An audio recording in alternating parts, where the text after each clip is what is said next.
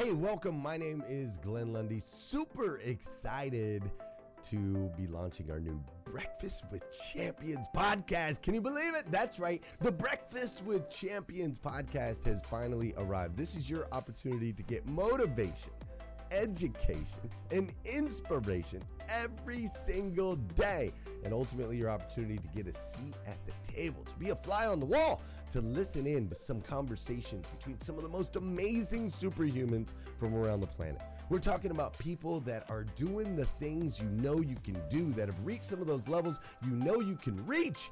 We've got celebrity interviews with people like Tiffany Haddish and Grant Cardone, Lauren Rittiger. We've got specialists in areas like capital ventures, right? Or wealth building, wealth management, real estate, all kinds of incredible conversations. And what's amazing about the Breakfast with Champions podcast is you're going to be able to tune in, listen in. They won't even know you're there, right? It's just like you're listening in on all these incredible secrets of some of the most successful humans from all around the world. You know, when we launched Breakfast with Champions, we had no idea of the power that it was going to have. We had no idea of the collaborations it would create. We had no idea that we'd be able to connect humans from England and Australia and Saigon and America, of course, all together in one room having powerful conversations that elevate everyone in the experience. Listen, if you like these episodes of Breakfast with Champions, do me a huge favor and let us know. We would greatly appreciate it. We pour into this. You're going to get 5 to 6 hours of content every single day, Monday through Friday, 5 days a week. You can keep coming back. So make sure you subscribe to the podcast. We'd appreciate it. Drop your comments, share your thoughts and your reviews. It mean the world to us if you would do that. And in exchange, we promise you that we will always create a space, a safe space where you can come. You're not going to get politics here. It's not going to happen. You'll never see any type of division in here. It's actually exactly the opposite. We have a bunch of different people with different belief systems, different upbringing, different backgrounds. We've got people from all different ethnicities all coming together. But the one thing that we share is everyone in this room shares the same heart. And it is a heart to elevate you, to encourage you, to inspire you, and to help you become the absolute best version of yourself that you can possibly be. So if you would, do us a favor, write those reviews, subscribe to the podcast, tell your friends. We're going to be here, and we hope that you will be too. Enjoy Breakfast with Champions. You'll see there in the notes that you can skip forward, you can move back. If you need to pause it for a minute, you'll now have that opportunity to do so. We do record these daily on Clubhouse. We have a Breakfast with Champions club there, or you can follow me, Glenn Lundy, if you'd like to see those rooms. If that's an app that you enjoy, you can always come in and tune in live, or of course, just sit back and enjoy right here on the podcast and anywhere your podcast can be found. It is such an honor and a privilege to be able to spend this time with you. I know that there are a trillion places you could have chose to be. You chose to be right here with us on Breakfast with Champions, and that means the world to me, and I absolutely stinking love you for it. So with that said, we are excited to launch the new Breakfast with Champions podcast. Thanks so much. Miss Daisy is here. She is a workplace futurist, an equity strategist, an inclusion revolutionary. She just wrote a book called The Inclusion Revolution. And Daisy, I'm so excited to get to know you here today on Breakfast with Champions. So I'd love to start this conversation. Daisy, how are you this morning? Hi, Glenn. I am doing well. Thank you so much for having me today.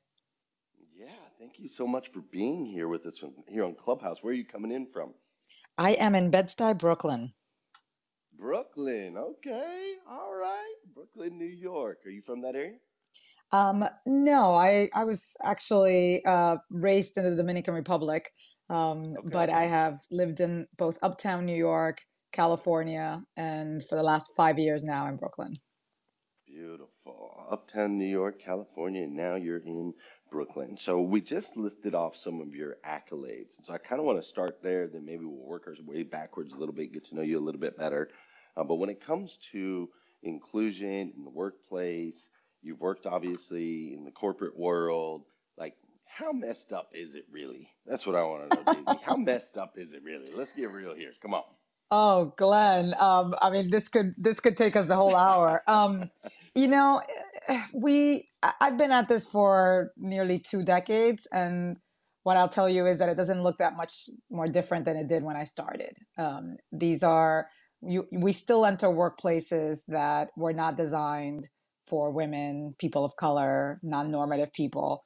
And if you think about the summer of 2020, when every company nearly in the world made every proclaimment possible about racial equity, I bet if you look around in your organization, it still looks very different. There's still not more BIPOC employees. There's still not more BIPOC leaders. Women are still struggling actually a lot more since the pandemic. We still have a ways to go to create workplaces that work for everyone. Why do you think with the attention on it, right? We can all agree that there's attention on it. People are talking about it, they're Mm-hmm. discussing it. Why do you think it hasn't? Why has it not moved in the last 20 years? I think most fundamentally leaders and those who have the power and access to create change in organizations, they've been unwilling to acknowledge the barriers that exist for historically excluded employees. And by historically excluded employees, I mean women, people of color, LGBTQ, people with disabilities. And that's led them, to not make the changes necessary to dismantle the inequities that both damage their day-to-day experience, but also limit their potential for growth and advancement in the organizations. Do you think that this is intentional, Daisy, or is it a blind spot? Mm. Do they just not know what they don't know? What do you think? I think it's a combination of that, Glenn. I think fundamentally what stops people from driving the change that they need to do, it's a combination of fear.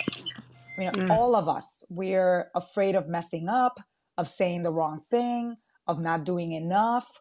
Or for some, it's afraid of being on the losing end of what happens when you create equity in workplaces. And we don't spend enough time reflecting on what we fear and why and what it would take to get to the other side of this. So yes, there's unconscious bias. There's so much research, and pretty much every company offers training on unconscious bias. But some of it is not just implicit. Some of it is real bias and discrimination that happens in the workplace, and it's a combination of all of that, and this fear that paralyzes us from transforming workplaces because it's work, right? It's a lot of work to rethink our language, to rethink our processes, to rebuild our policies. It's a lot of work, and I think there's a lot of false starts and a lot of stops to this work.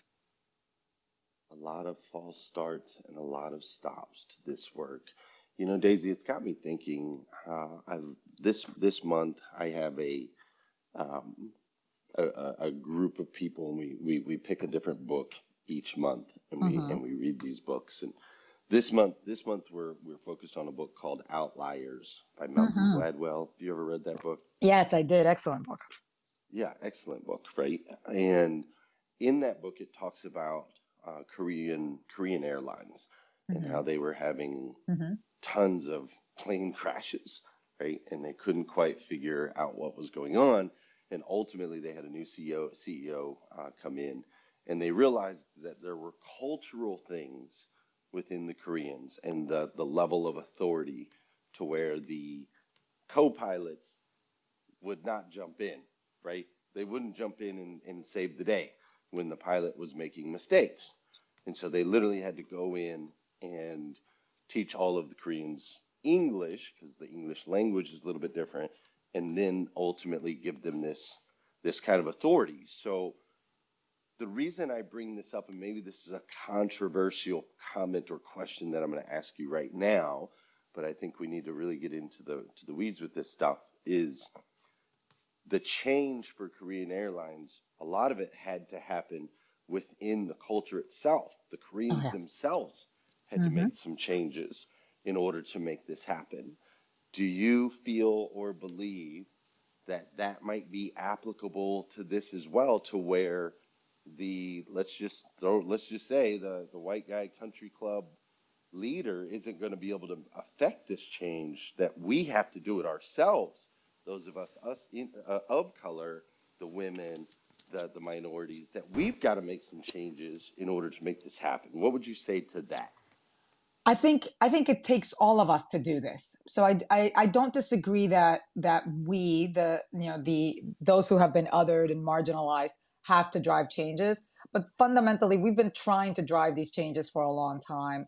And for many of us in organizations, we lack the power and the privilege to actually be the ones to decide what's the new policy, to decide what's the new approach. I think that there is change that has to come from the top down, from the bottom up, and from the middle out. And that's why my book is designed for managers, precisely because I believe that if managers were equipped to do this work and displayed the courage to drive this change, I think we could drive meaningful change. We could see the change in experience, not just in policies and processes, but just in the experience of what it's like to walk into a workplace where you feel seen, where you feel heard, where you feel that you belong, where you feel that you have a sense of psychological safety to ask questions or even to fail and pick yourself back up and try again.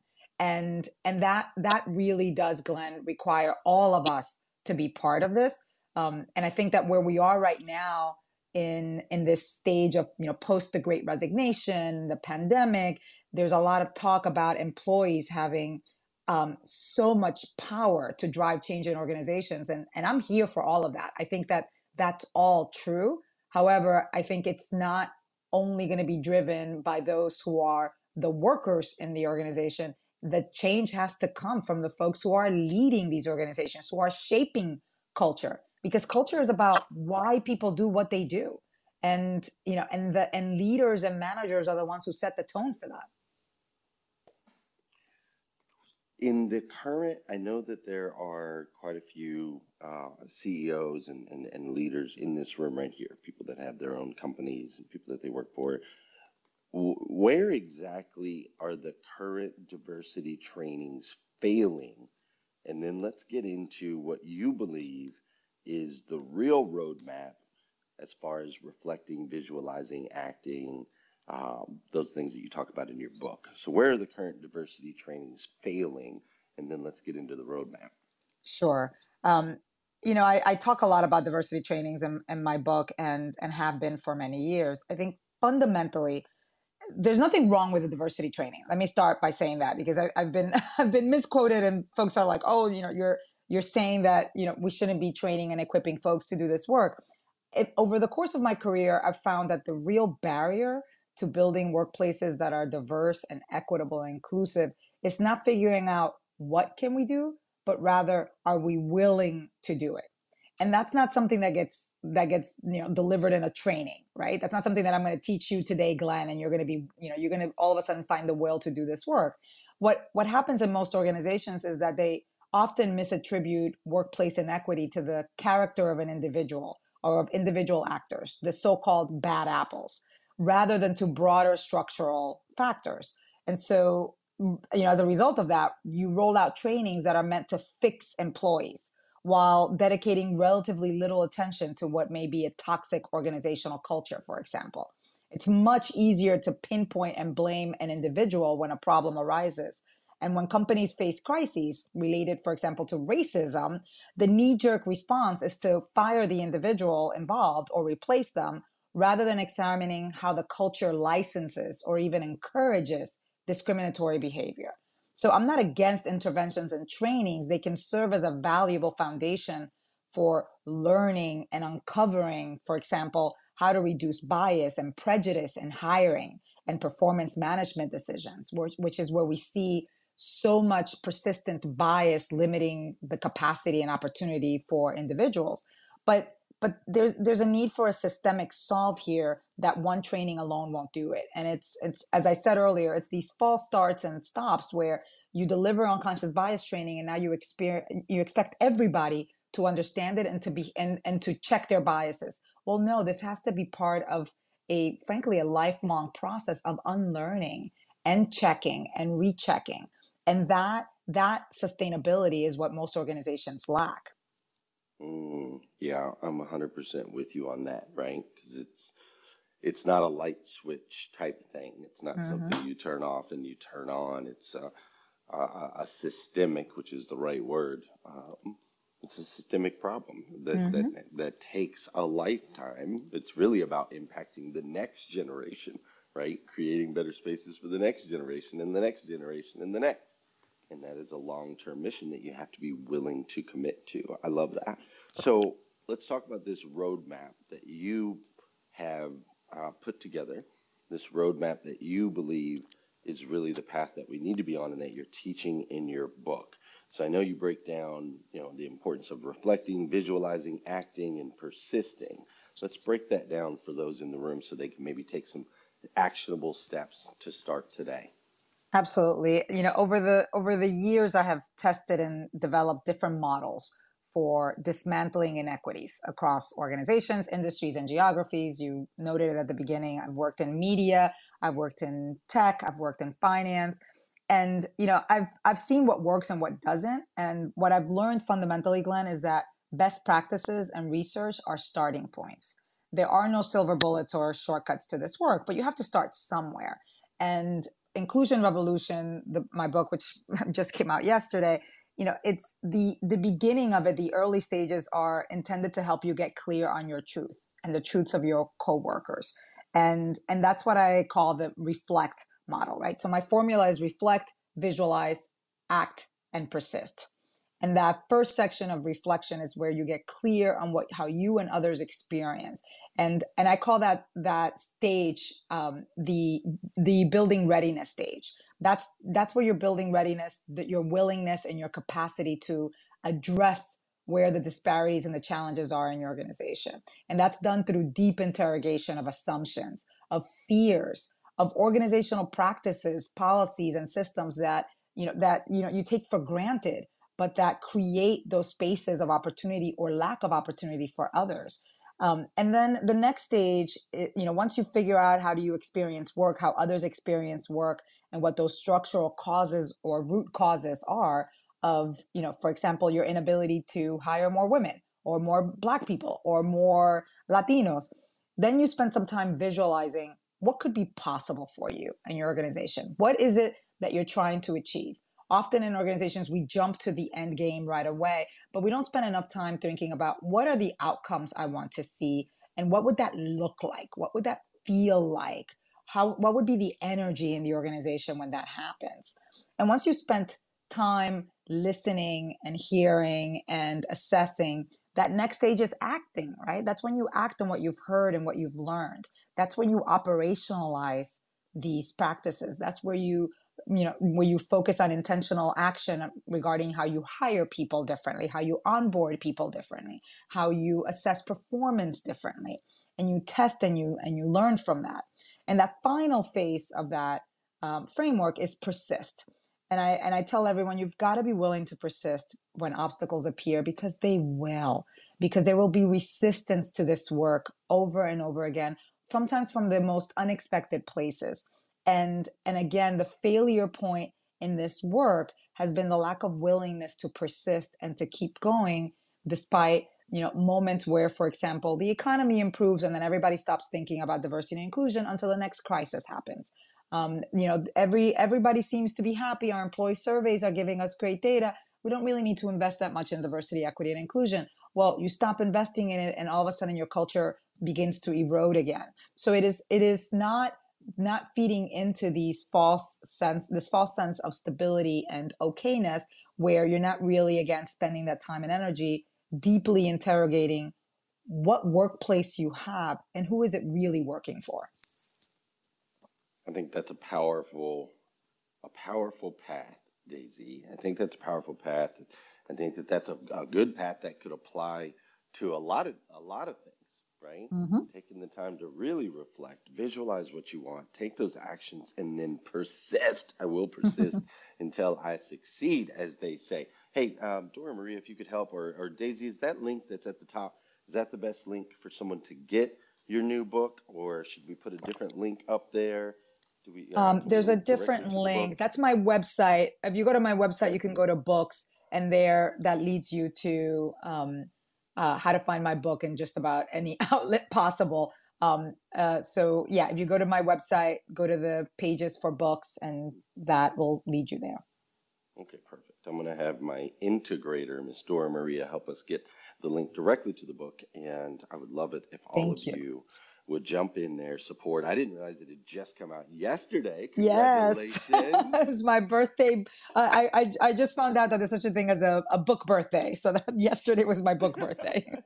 So we had a book birthday yesterday. We'll all sing book birthday for you here in just a little bit. But we had a book birthday yesterday. Everybody go grab a copy of the book. Let's put Daisy on that bestseller list where she belongs 100%. She has put in the work. She's put in the 10,000 hours. She is the expert in this space, and the world needs more of this. Plain and simple. The world needs more of this. See, Daisy and I align. We do different work, but we align, right? It's about giving everybody a seat at the table. That's really what it is. It's about giving everybody a seat at the table. It's the exact same work. And so, Daisy, I'm going to reset this room real quick, and we're going to keep going. This is Breakfast with Champions, the Millionaire Breakfast Club, your opportunity to get a seat at the table. We are currently interviewing Miss Daisy Auger Dominguez, the Chief People Officer at Vice Media Group, formerly Google's Director of Global Diversity and the Vice President of Talent Acquisition and Diversity at Disney/ABC. Top 25 most powerful woman in the world per People Magazine and Espanol. Now, this room here, we are here Monday through Saturday from 5 a.m. until 2 o'clock in the afternoon, actually. From 5 a.m. till 2 in the afternoon, bringing you motivation, education, and inspiration and opportunities to connect with amazing humans just like Daisy so that you too can get a seat at the table. So incredibly powerful. All right, Daisy, with that said, oh, and for those of you new to the room, please make sure, hit that square, hit that arrow, share this out. I really appreciate the 150 shares that we've had so far in this room this morning. Really, really powerful stuff. Okay, Daisy, let's keep going. Obviously, people have heard the word, and there's, cancel culture, right? Mm-hmm. Cancel culture is kind of running rampant. My question is, how do you start this conversation? If you're in an organization, you see these inequities are happening, there's maybe fear that if you say something, do something, there's a lot of fear around it. With cancel culture going on, you might get fired or you might get excommunicated from the rest of the pack or the group, right? Because we see these things happening all over the place. So talk to me. How do we initiate the conversation? What's the right way to lean into this if maybe our leaders don't even quite recognize it or see it at this point? Absolutely. And thank you so much, because the cancel culture goes in so many ways. And I have to say, and I speak about it in my book, I actually loathe the term cancel culture, mostly because I think it weaponizes the opportunity to derail really meaningful conversations about how change can happen. And and I think that I ascribe to the practice of calling people in with grace, with patience. Really taking the time to try to explain to someone and understand what happened in the moment, when something was hurtful, when something, when someone misstepped or did something that was damaging to others. Because I think those courageous conversations, and they require courage, they require compassion, they can really truly drive change. Now, also to be clear, I think that there are some people that should be canceled, and that there are some behaviors that should. But we're operating out of this fear of being canceled, and not, we're so afraid of retribution that we are not creating enough spaces for reconciliation, for really truly seeing each other as humans, and really truly seeing each other as partners in this work. And so a lot of what I ask people before they even are, entering this work is, to lead with curiosity instead of anger, right? Ask yourself, what is it that you want to address? What is it? Is it a systemic behavior? Is it a person? Is it a practice? What is it that you're trying to solve for? And how? And, what are you trying to achieve? And then once you figure that out, then, focus on what's the specific behavior or practice, and, and how do you enable it to not escalate? And, and how, who is the person, or, or the leader that can help drive that change? Because sometimes we don't know what we don't know. And sometimes it's just a matter of being able to explain that to someone in a way that they will understand. And, and then think about, where or how these moments can make you or the other person you're speaking to defensive. Whose feelings are you prioritizing? What's holding you back, or could hold that person back from admitting responsibility, right? Is there a place for learning and listening that's different there? How do you reflect on the difference between impact and intent, right? There's a lot throughout my book. There are a lot of questions in my book like this, because I do think that we don't spend enough time reflecting on what is it that you're trying to solve for, and how. And do you need to be a witness in a moment? Do you need to just be helping someone? Do you need to be solving for something in a different way? And I think that if many of us took the time to spend that moment trying to think about, what am I truly trying to solve for? Is it a person? Is it a system? Is it a process? And then devising the strategies to address that, I think we could, achieve the workplaces that we've all been hoping for. And to your point, bring more, not just have a seat at the table, but bring more seats to the table. Amen. Amen. I love that. Lead with curiosity, right? Lead with curiosity. And as soon as you... Hey listeners, if you enjoy listening to Breakfast with Champions, we can bet you care about your daily routine. Do you want to know the secret to the perfect routine? It's the perfect morning. Glenn has written a free ebook called The Morning 5, 5 simple steps to an extraordinary morning. If you can transform your morning, you can transform your life. Head on over to themorning5.com to learn more about the 5 ways you can change the way you start your day. Said those words. So Daisy, I have 8 children. Lovely. I have 8 babies. 6 daughters and 2 sons. And as soon as you said lead with curiosity, I immediately went to my kids, right? Yes. Because they ask questions out of curiosity. And sometimes the things that come out of their mouth, you're like, it's a little shocking sometimes. I'm like, oh my God, where did this come from? But because I know they're coming from an inquisitive space and not an accusative space, I respond with a smile, or thoughtful, like we were able to have conversations, because I know it's coming from a curious space. So that's really profound, I think. I love that you just shared that. That's one I will not let go of. Thank you for that. Daisy, how are you connected to all of this? Where you don't spend 20 plus years in this area and in this field and become the expert unless there's some deep rooted connection to all of this. And I'd love to hear a little more on your story. So how are you connected to this work? Where did that come from? Oh, absolutely. Well, I always tell folks, and it's, we all have an origin story, and, and mine is, I was born in New York City to teenage parents. My father's Dominican, my mother's Puerto Rican.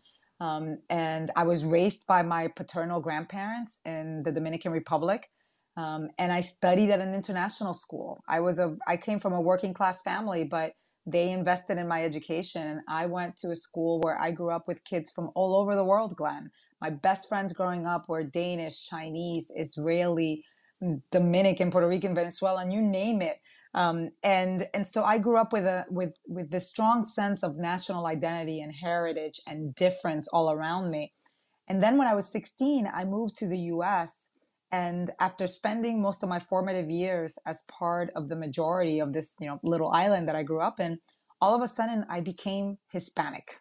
I became one of, I was othered instantly the minute I moved to the US. I was put in this box of seemingly monolithic people, for which most of the folks that I engaged with very early on seemed to think that, I needed to be what they thought I needed to be, which, which was coming from this group of low socioeconomic background, low educational attainment, criminal backgrounds, you name it, whatever they were watching in the media, that's what they expected from me. And I struggled deeply with that, having had a vastly different experience. And so I decided to pursue understanding how that operated from an educational perspective. And on my undergraduate degree, I received at Bucknell University. I studied international relations and women's studies. Then I went on to get my master's in public administration and public policy, where I focused on race, class, and gender, right? Before we were talking about intersectionality, I was deeply committed and learning about this. And then I entered the workplace. And Glenn, my first career was as a credit risk analyst at Moody's Investor Service. And, within weeks of being in the workplace, I saw how women, people of color, LGBTQ employees were quietly sidelined and marginalized.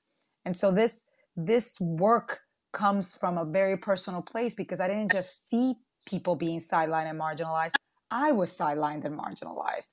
And, and particularly in the early part of my career as the only Latina, usually the youngest person in most rooms, I often fell prey to what Kenji Yoshino has coined the term covering, the practice of downplaying who you are to survive in an organizational context.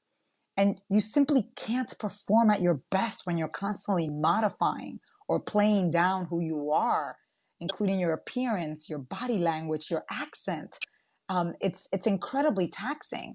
And, those early experiences were really what inspired me to be the person that wanted to go to the Black MBA conference, the Asian MBA conference, the Hispanic MBA conference. I was that young analyst that wanted to bring in different voices and create different workplaces. And eventually, over the course of my career, people started noticing. And then I had this opportunity to lead and launch Moody's first diversity and inclusion function. And that was my first introduction to HR after 9 years, in the professional sphere. And it was as if I found, my purpose in life. It was this is when I realized I'm here to be a change maker, and my role is to change from the inside out. And that's what's led me to do this work. And I have dedicated my career to removing the roadblocks that make workplaces unwelcoming, unequal, and often unsafe to women, people of color, LGBTQ, people with disabilities, and other non-normative people, because I know firsthand the marginalization and loneliness that these employees experience. Daisy, I think that's incredible, right? I think that's incredible. And I love that you were injected in an environment where these things didn't exist, so that you can see how clearly it is. It gave you that clarity, right? And I always say there's so much beauty in the blended, right? Me Yes. being mixed, half Black, half white. I grew up in Flagstaff, Arizona, and there's quite a bit of diversity. There's 4 different Indian reservations that exist there. Not as many African American people, but that has changed over the years. But I just spent time in a lot of different circles because I didn't know who I was, right? So I spent a lot of time in different places, and I just think it's so beautiful. Our differences, the things that make us unique, I find it beautiful when we blend it all together, right? And so I love that you're on a mission to help other people see the beauty in that as well. Who would you say empowered you? Was there someone along the line, a mentor, a coach, someone who opened a door? Was there anyone that you could kind of point to that empowered you and helped you on this journey to get to where you are today?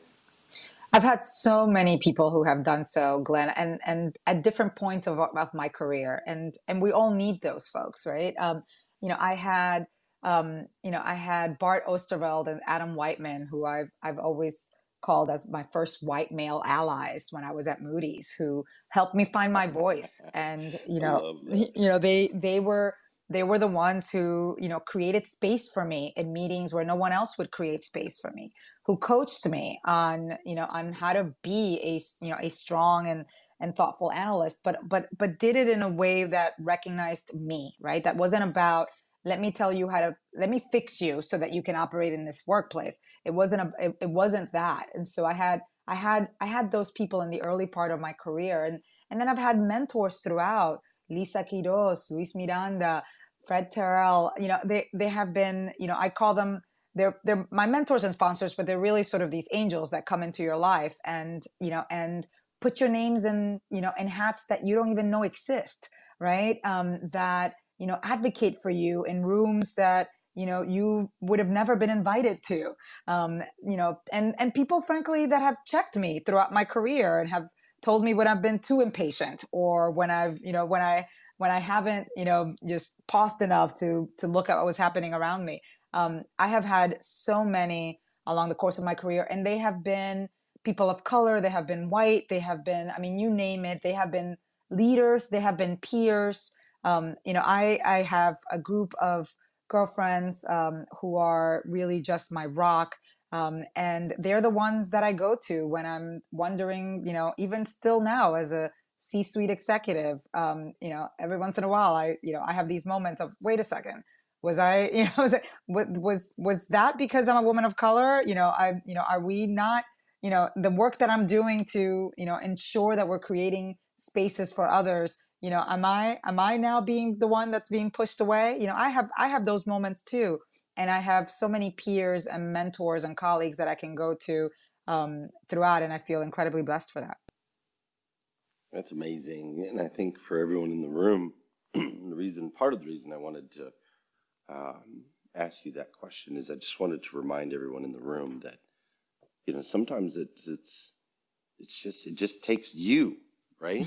Like, you empowering others can create this track, this path that can lead to what Daisy's doing, where she's now helping millions of people around the world. Which, Daisy, I just went on and grabbed a few copies of your book there. Oh, thank you, Glenn. I'll be excited to get that and be able to read it myself, and then also hand it out to some of the people in my company. I think it's really, really important work that you're doing.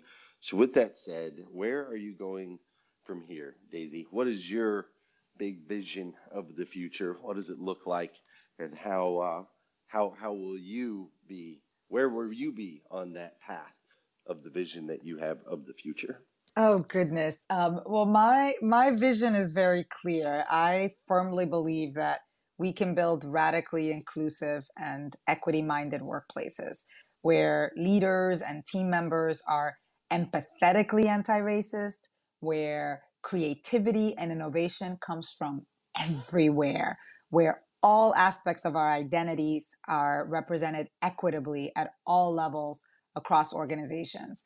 And we're safe, fair, and dignified work is the norm. Where wellness is built into our DNA.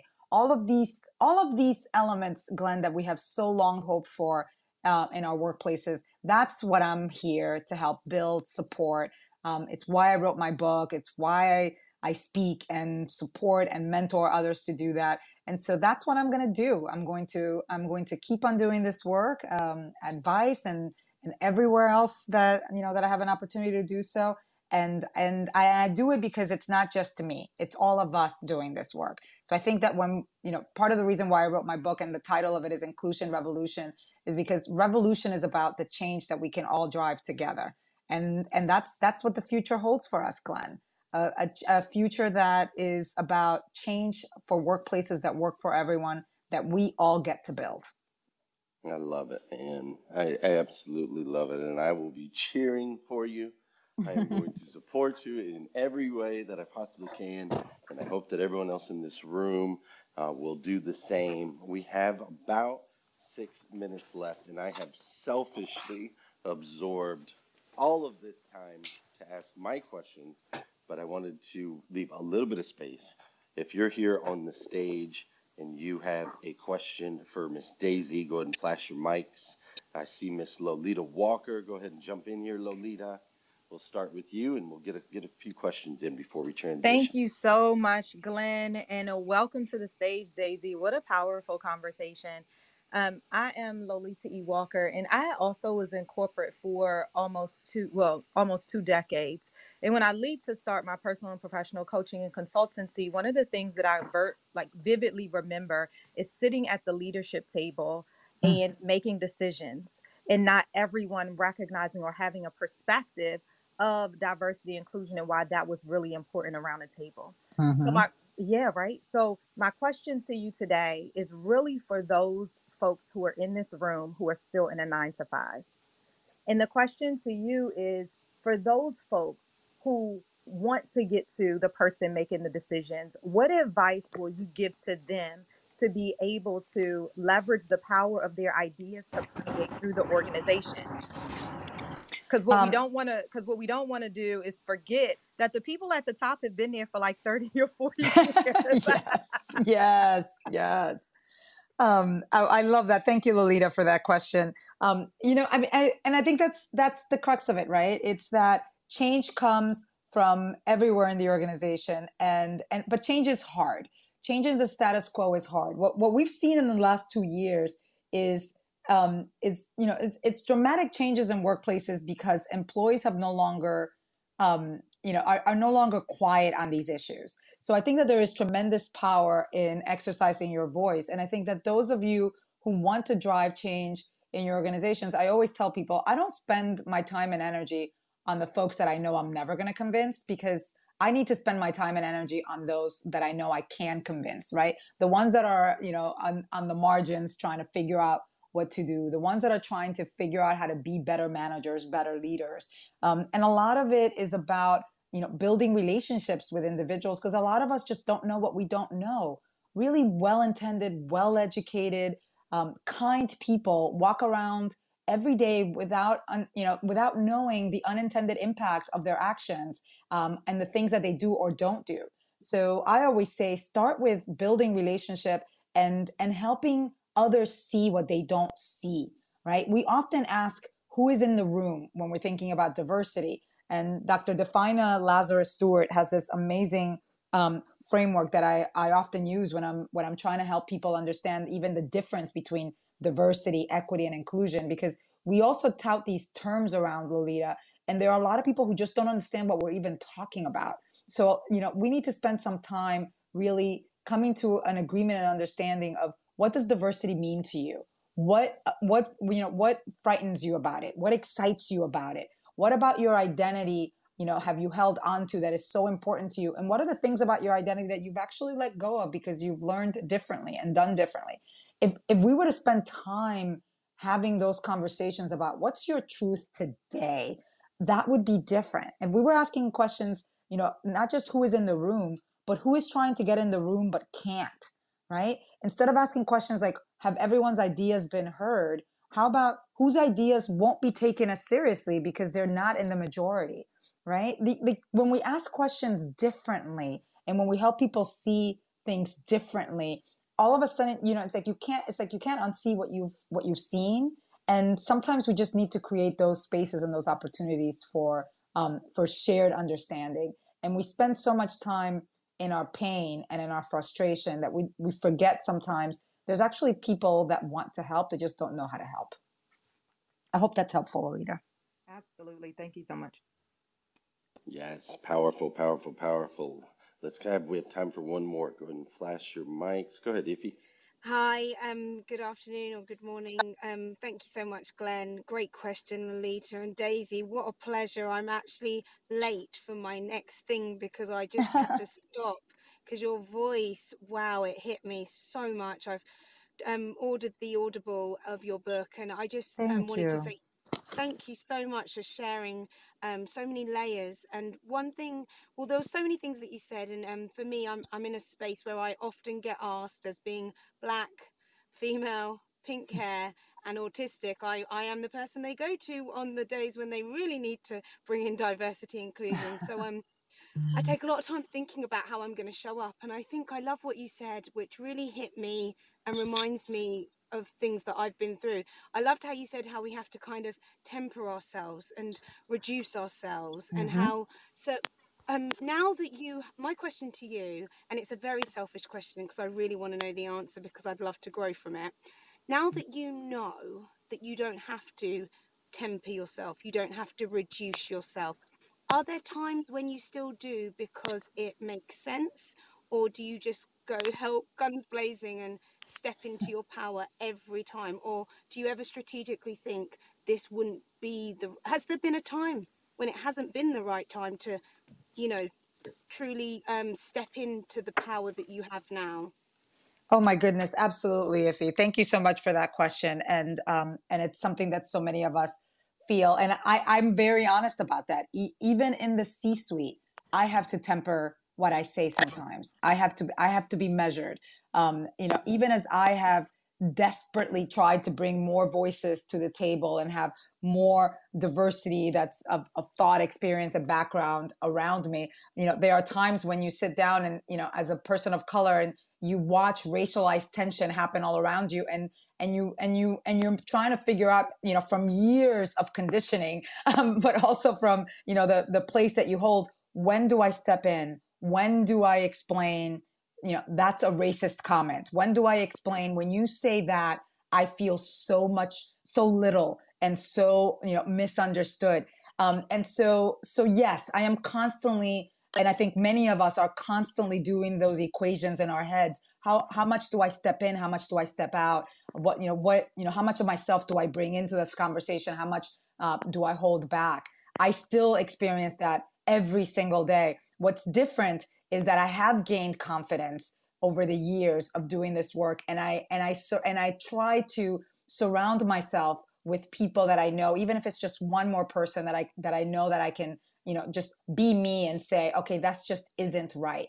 And for me, I measure it by making sure that I leave every conversation having shared my truth, sometimes more softly than others, but having shared my truth, so that there's a moment of a shared understanding where people, at least around me, are given that moment to reflect on what they've done. And sometimes I do it in the moment, and sometimes I do it quietly. And it's those call-in moments where I say, in that meeting, we were making this decision about this business, and nobody called out that there were a lot of racialized tensions about the fact that it's a Black business, or that it's a Black-owned business, or we just, we completely quieted someone's voice, a woman's voice in this group, but we let the men talk freely and we didn't question it. So there's moments to bring people in, and sometimes it's in the meeting in front of everyone where everybody can have an aha moment, and sometimes it's after the meeting when you can just have a quiet moment of, let me explain to you how I felt then and how that could be different. I hope that's helpful, Iffy. Wow, that was powerful. Thank you so much for just shining the light on that, because I get it. I've been in those gaps, and sometimes I reflect back and say, was that a loud moment, or was that meant to be a quiet moment, or was that quiet moment because I was not wanting to be exposed? Yes. So thank you for just speaking up. I'm getting your book and I'm so touched by you. Thank you, Glenn, for making this conversation available. I'm done speaking. Lovely to meet you, Daisy. Thank you. Thank you. Likewise. Absolutely. Great question. And Daisy, it has been incredible getting to know you and having you here in this space. Thank you so much for the work that you do for us. We appreciate it so very much. And I know the impact that it'll have for generations to come. You're really doing some incredible stuff. It's just spectacular. Thank you for who you are. Thank you, Glenn. Appreciate you and everyone from listening today. Ladies and gentlemen, connect with Miss Daisy. Go buy her book, Audible, hardback, hardcover, however you want to get it, right? However you want to get it. Go grab a copy of Daisy's book. Let's help support her and all that she's doing. Ladies and gentlemen, unmic, go ahead and make some noise. Thank you, Daisy. Thank you for joining us on Breakfast with Champions. If you want to catch the live version, you can follow us on Clubhouse and listen from 5 a.m. to 11 a.m. Eastern Time, Monday through Friday, Saturdays 6 to noon, and Sundays with our 1:11 Sunday service. Make sure you're keeping up with Breakfast with Champions and getting yourself a seat at the table.